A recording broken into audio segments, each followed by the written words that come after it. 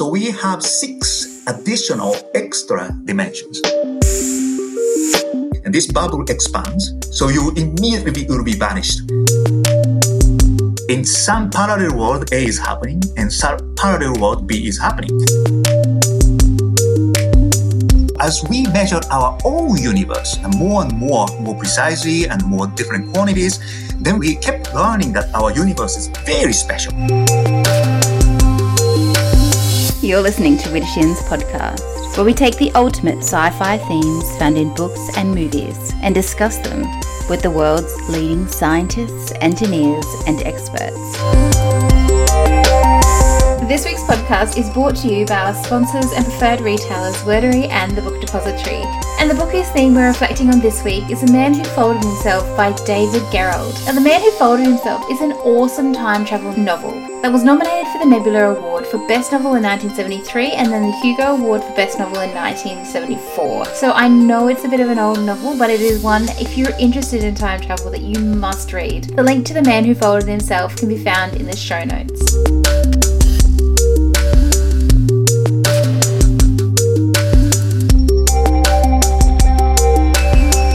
My name is Amy Rose, and in this episode I speak with Professor Yasunori Nomura, who is a director of the Berkeley Center for Theoretical Physics and a professor at the University of California, Berkeley.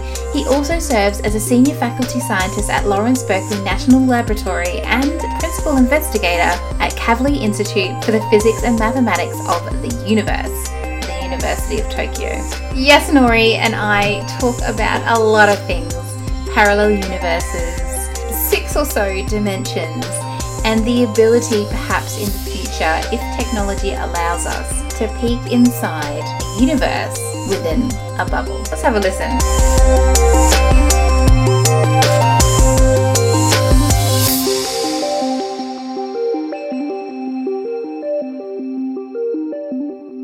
This whole episode is about multiverses, and there's so many opinions from sci-fi to movies to science about what a multiverse actually is. But before we get into that, maybe you can tie it in how you got into this topic and then what it actually is. Yeah, okay. As a child, I'm interested in something like universe and so on. That's true as a general interest. But the reason I just went really into the physics, and especially like cosmology and the multiverse, is a bit later. I read some public books when I was a junior high, the middle school kid. And then I met some good people, high school teachers, and then impressed by the subject. And that's the way I really entered to real research in physics. The multiverse becoming more well-known in the past, I would say 20 years or 30 years. And then it started becoming more and more plausible as the way nature works. And I decided to work on that. And I noticed something about some connection of whatever people call cosmic multiverse with some quantum mechanical parallel world. And I was fascinated by that, and I was excited by that. And then I made some claim or theory. So that's my own history. Can I just stop you there? What was your claim or your theory? Okay, yes. The one thing that's related with what the multiverse is, there's, as you said, many versions of it. And one standard thing in cosmology is the following version. And that is different from what is called quantum mechanical parallel world.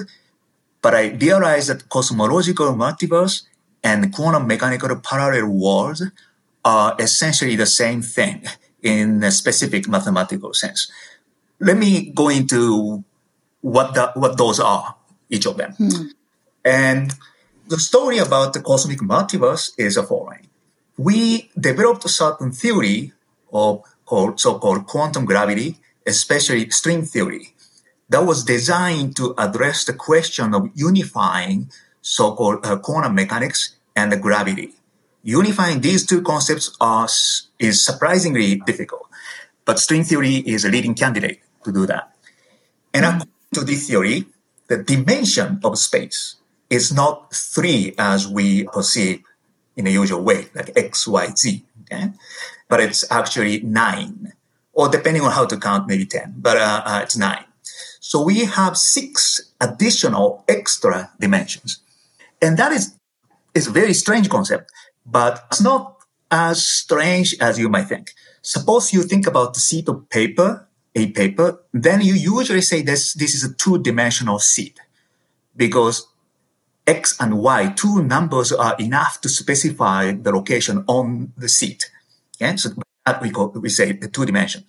But it's not really true because the paper has thickness. So if you're very, very small, then you have to also specify in the thickness direction where you are. Okay, so it's actually 3-dimensional, but 1 dimension is very small. Okay? The thickness direction is very, very small. The other 2 are quite big. Similarly, this theory says that our 3-dimension is a big one, but we have 6 very small dimensions. And depending on the shape of this 6 small dimension, our small 3-dimensional world looks different because we're looking at the world which is averaging this 6 dimension, like sheet of paper, right? We only perceive this as 2-dimensional. According to this theory, you can compute it, and if the 6-dimensional extra dimension takes different shape, then it looks like our space has different elementary particles or different properties of elementary particle or different constant in nature and different forces. So those are like different universes. Whoa, okay. Yeah. That was a prediction. Of course, people didn't care about that prediction, but for some reason, which I may be able to come back, people really start paying attention to that again. And then in this theory, once one universe shows up, like our own universe, and we have like atom and something called quark and lepton, certain elementary particle with a certain mass, electron, and so on. If the shape of the 6-dimensional direction is different, then we may not have even photon, we may not have even electromagnetic force, we may not even have electron, or we may have electron with a different mass, and so on. A lot of variety. And those different variety of universes pops up like bubble in the water, boiling water. So in our universe, next universe shows up, and inside that, the property is completely different. And inside that bubble, another bubble shows up, and inside that, and yet different elementary particle species or different forces and different properties and so on. Okay, so you're saying that within the 6 dimensions, that's how we find other universes within our own universe? Yes. But we may not perceive 6 dimensions because all of these universes, suppose 6 dimension can be, for example, small. Then the way we perceive that the shape of 6 dimension is different. It's just through the property of, say, elementary particle and forces. Yeah, and those things are completely different in different universes. Do we have to be really, really, really small? Do we have to go really microscopic yes, to be able to really? The way we sense is that like property which is averaged after 6 dimension. So that means that is reflected like what kind of force we feel, what kind of elementary particles we have, what kind of mass those elementary particles, say electron, has, and so on, so on. So to be able to really investigate it, our engineering and our technology needs to improve for you to really hone in on these other universes? Yeah, suppose we could create other universe and we can jump in. Yeah. What we think is a physical law, like, for example, electron may not exist or something. So we immediately will disappear because we are made out of electrons, quarks, and so on. So we should better not be able to do this. No, not until we're really ready. That's right. But maybe nobody in the universe regardless. But then this bubble shows up, okay? And inside the bubble, it's a different physical law. And this bubble expands, and then it hits you. So you immediately will be vanished. So this will be probably a most peaceful way to have an extinct or something. And you probably wouldn't notice. It's right away, it's just wiped off. Okay, that's the version of the cosmological multiverse. Mm-hmm. But the other thing is that all this process of creating different universe is in fact a probabilistic process according to something called quantum mechanics. Then only theory can predict is relative probability of things to happen. That's what it's called quantum mechanics. That was checked by experiment so precisely, no room to doubt. And in quantum mechanics, then if you have a lot of experiments, then you see the probabilistic nature, but some of the experiments goes to some result and some others go to some other result. If it's only one, probabilistically you can have it, the result may be A or result may be B, but only one of them happens. So what we think is that this is really A and B is happening. Both are happening. Because if you prepare a lot, then both are happening actually. So both are happening, but in a splitting world. In some parallel world, A is happening, and some parallel world, B is happening. And the probability of splitting into A and B is what the theory is predicting. So the quantum mechanics is the parallel universes sort of theory. And with these parallel universes, there's also this theory that obviously every action that you take, there's a probability that you will do it or you won't do it. And then the fact that you didn't do it, that you continue on your path, but in a parallel universe, you actually did do it and you're going on. And so can you explain whether or not that's actually like a thing that parallel universes do exist? Yes. But as long as it's allowed by physical fundamental law. But as long as it's allowed, it's happening both. But you may say, oh, that's just your guess. Okay. But if in a very small system, like one electron, then you can make that electron to have two different locations in a two parallel world. Like in one world, electron is at A. In the other world, electron is at B. And later, you can interfere these two worlds and you can see interference pattern. So if you conclude that only one of them is realized, the other is just a fiction, then you cannot explain even this experimental fact of interference. But we don't feel that things, right? I mean, a parallel world, me, and correct universe, me, talking to you, don't interfere, okay? The reason is simple. The theory also says that they don't interfere. So theory's prediction is that we don't interfere too much. The reason is the following. Suppose the probability of electron to interfere with the electron in parallel world is 1%. Yeah, only 1% of the chance it interferes. But then about the system of the two electrons, this two electron system to interfere with two electron system in different universe or parallel universe is 1% times 1%. That's 0.0001 and point. But if it's an electron has a 3 electron system, then 1% times 1% times 1%. So it's a very small probability to interfere. And our body, even brain, was made out of so many particles. So it's a probability of me to interfere as something like me in a parallel universe was extremely small. And so it's completely negligible. So that's why for these kind of big guys like me or you, and as parallel splitting, we won't feel. Okay. And then going back to what I said, my claim, my theory is that this quantum mechanical parallel world was originally said by, say, Everett around the 60s, 1960s. And cosmological multiverse was relatively recent, like different bubble shows up and different six-dimensional thing, different universe, property of the universe, those things show up. These two phenomena is actually essentially the same thing. The both are they're very related. Yeah, and then it's in certain specific sense, it's the same phenomenon. One is like just a measurement, like smashing electron with antiparticle. The other case is a bubble nucleation in the space, which is a huge, very large scale phenomenon, but essence is the same. Both are quantum mechanics, both are dictated by quantum mechanics, and you can describe in a certain unified way. That's what I did. And so you're studying all of these multiverses and a bunch of other stuff. I mean, I've been researching it as much as I can, and there's not a lot of people who are involved in the research. How do you get the funding for it if no one's... it must be so difficult for you. No, but this is a standard science thing. Somebody say multiverse is like religion or something. It's different. For example, the way we started thinking the multiverse was, the reason was the following fact.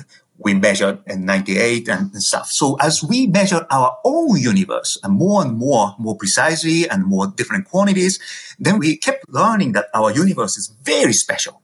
Because theory could have a lot of parameters. You can change the property of elementary particles slightly, but then everything's gone. No galaxies, nothing. So to have anything interesting, our universe seems to have very specific properties.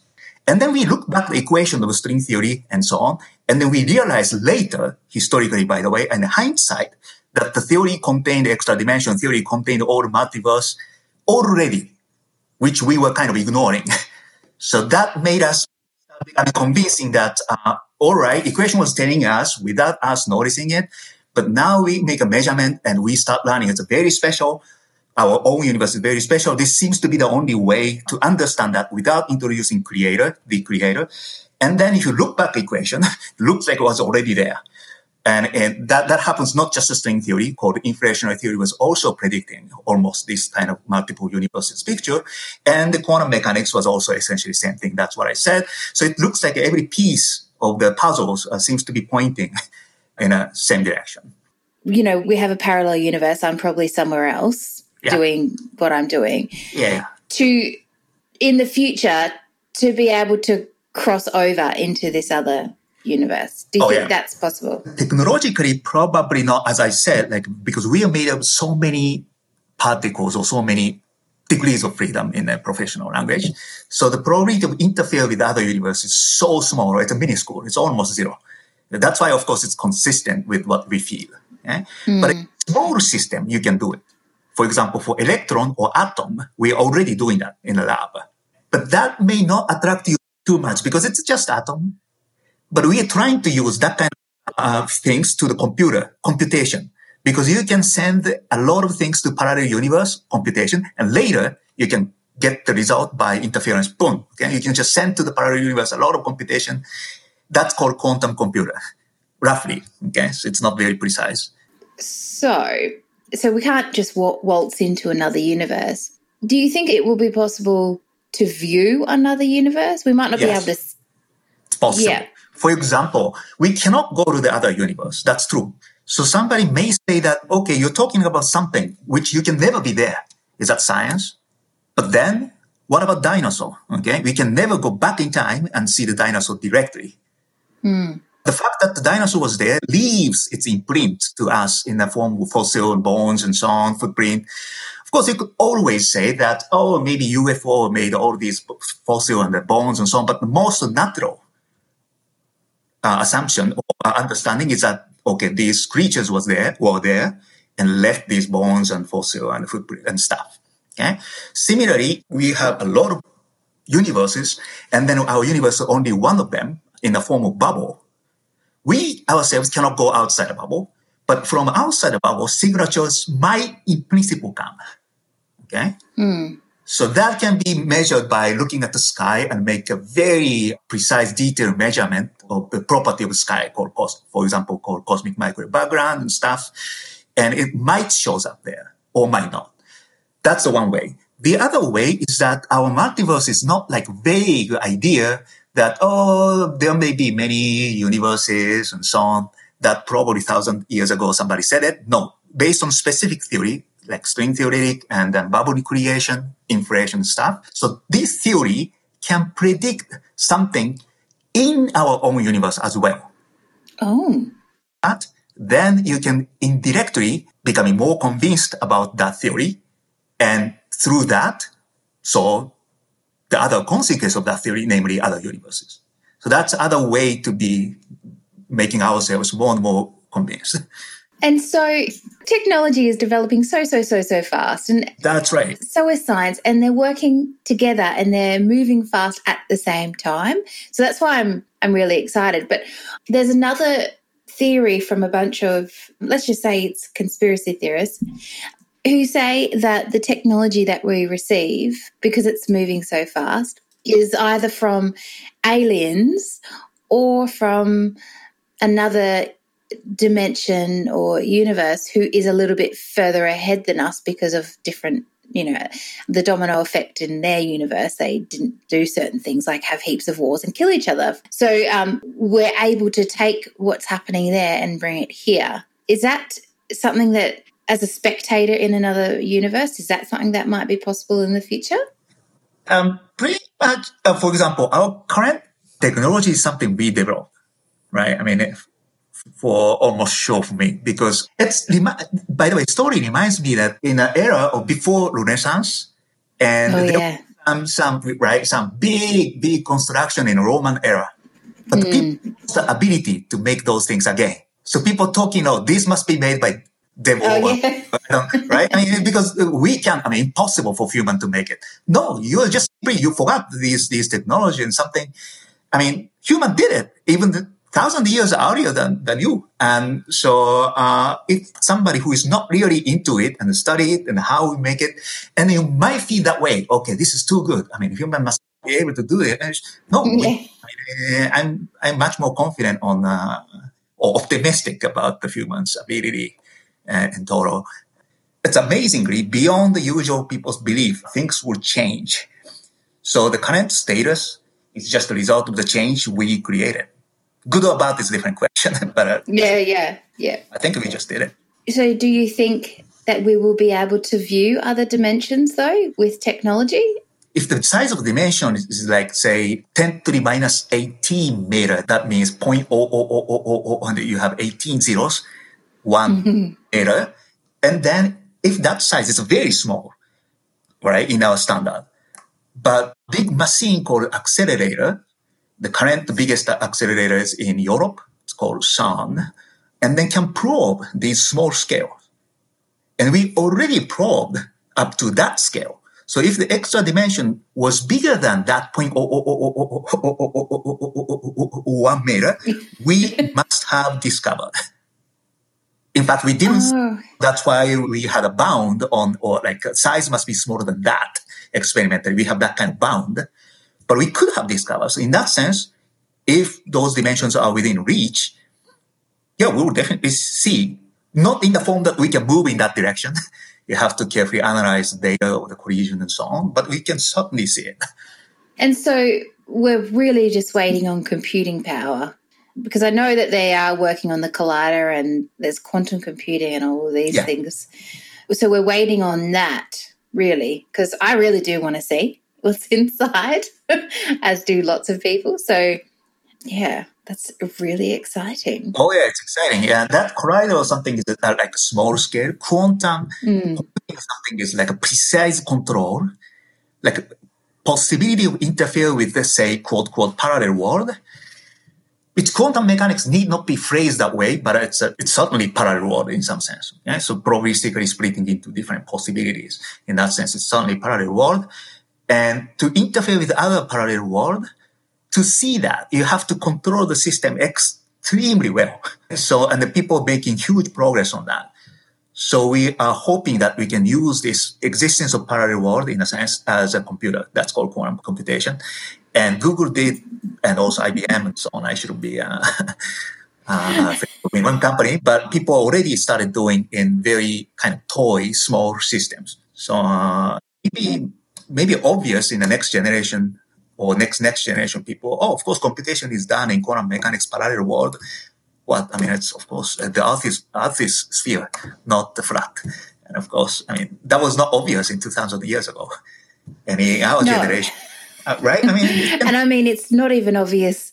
This is why I'm doing the podcast, because it's not even obvious. We talk about it like it's, it's normal. Oh, yeah. Yeah, it may not be obvious for some musician, but yeah. And it's true. We won't feel that. No, that's right. It'll just happen. Yeah, even that, we won't feel that. But if you can imagine for me, just what do you think the world will look like in 50 years? Will there be some awesome technology or...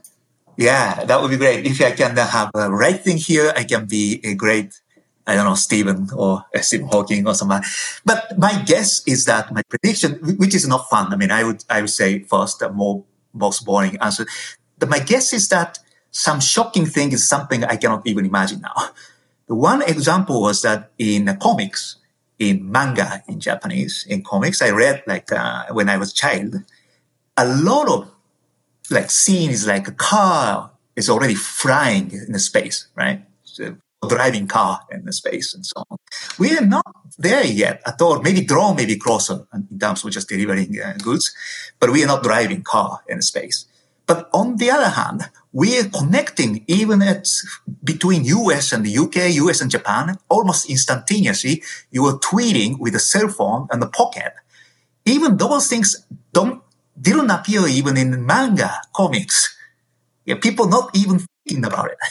That's the way things happened. The revolution happened not in a way that the people thought straightforwardly, okay, car is now going to space and so on. It didn't happen that way, but that doesn't mean slower than that in a different direction. We really changed our life. And that kind of thing just probably happens. And so that by definition, I can't predict because you can't get out of it that easy. You can't get out of it that easy. Okay, so flying cars, maybe, but anything like the way that we live, do you think that we'll be doing things differently or? Okay, already we are entering even amazing thing, right? Maybe you can grow your organ from your hairs or something, and then when you become sick, and then you can, right, plant those things and so on. That's already not even a futuristic, probably matter of time or matter of ethical decision. But that's amazing already. I mean, it's just, right? I mean, you just, take a hairs and give it and then grows, I don't know, liver or whatever heart. And then you got those things wrong and then you can get that back. It's amazing. I know those things are, they're uncomfortable, but they're amazing. So people have to make a decision. Yes. Ethical decision, whether that's really great or like a bit dangerous thing. But people's sense may be changing, like gene edited, crops and so on. And some people say, oh, that we don't know what happens. But then the other people are starving. And then what, which is more ethical? Like the people starving, we can do like a genetic change of the crops and can make a lot of more food. But okay, that's not what God designs. Yeah. I mean, we just have to decide. I mean, the both have a point. And then, that kind of thing will happen a lot. And I don't know. I cannot say anything intelligent here. So I'm a bit embarrassed. That's okay. You've said loads of intelligent things, so it's fine. It's fine. Well, that's the end of our interview. So I just want to thank you for joining me today and answering all those questions. It was so good. It was great. Thank you. Good. Oh, my pleasure.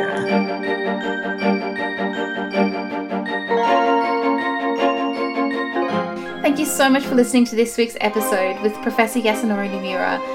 Until next time, please like and subscribe on whatever platform you're using. Stay safe, enjoy the company of your loved ones, and try not to go down too many rabbit holes like me.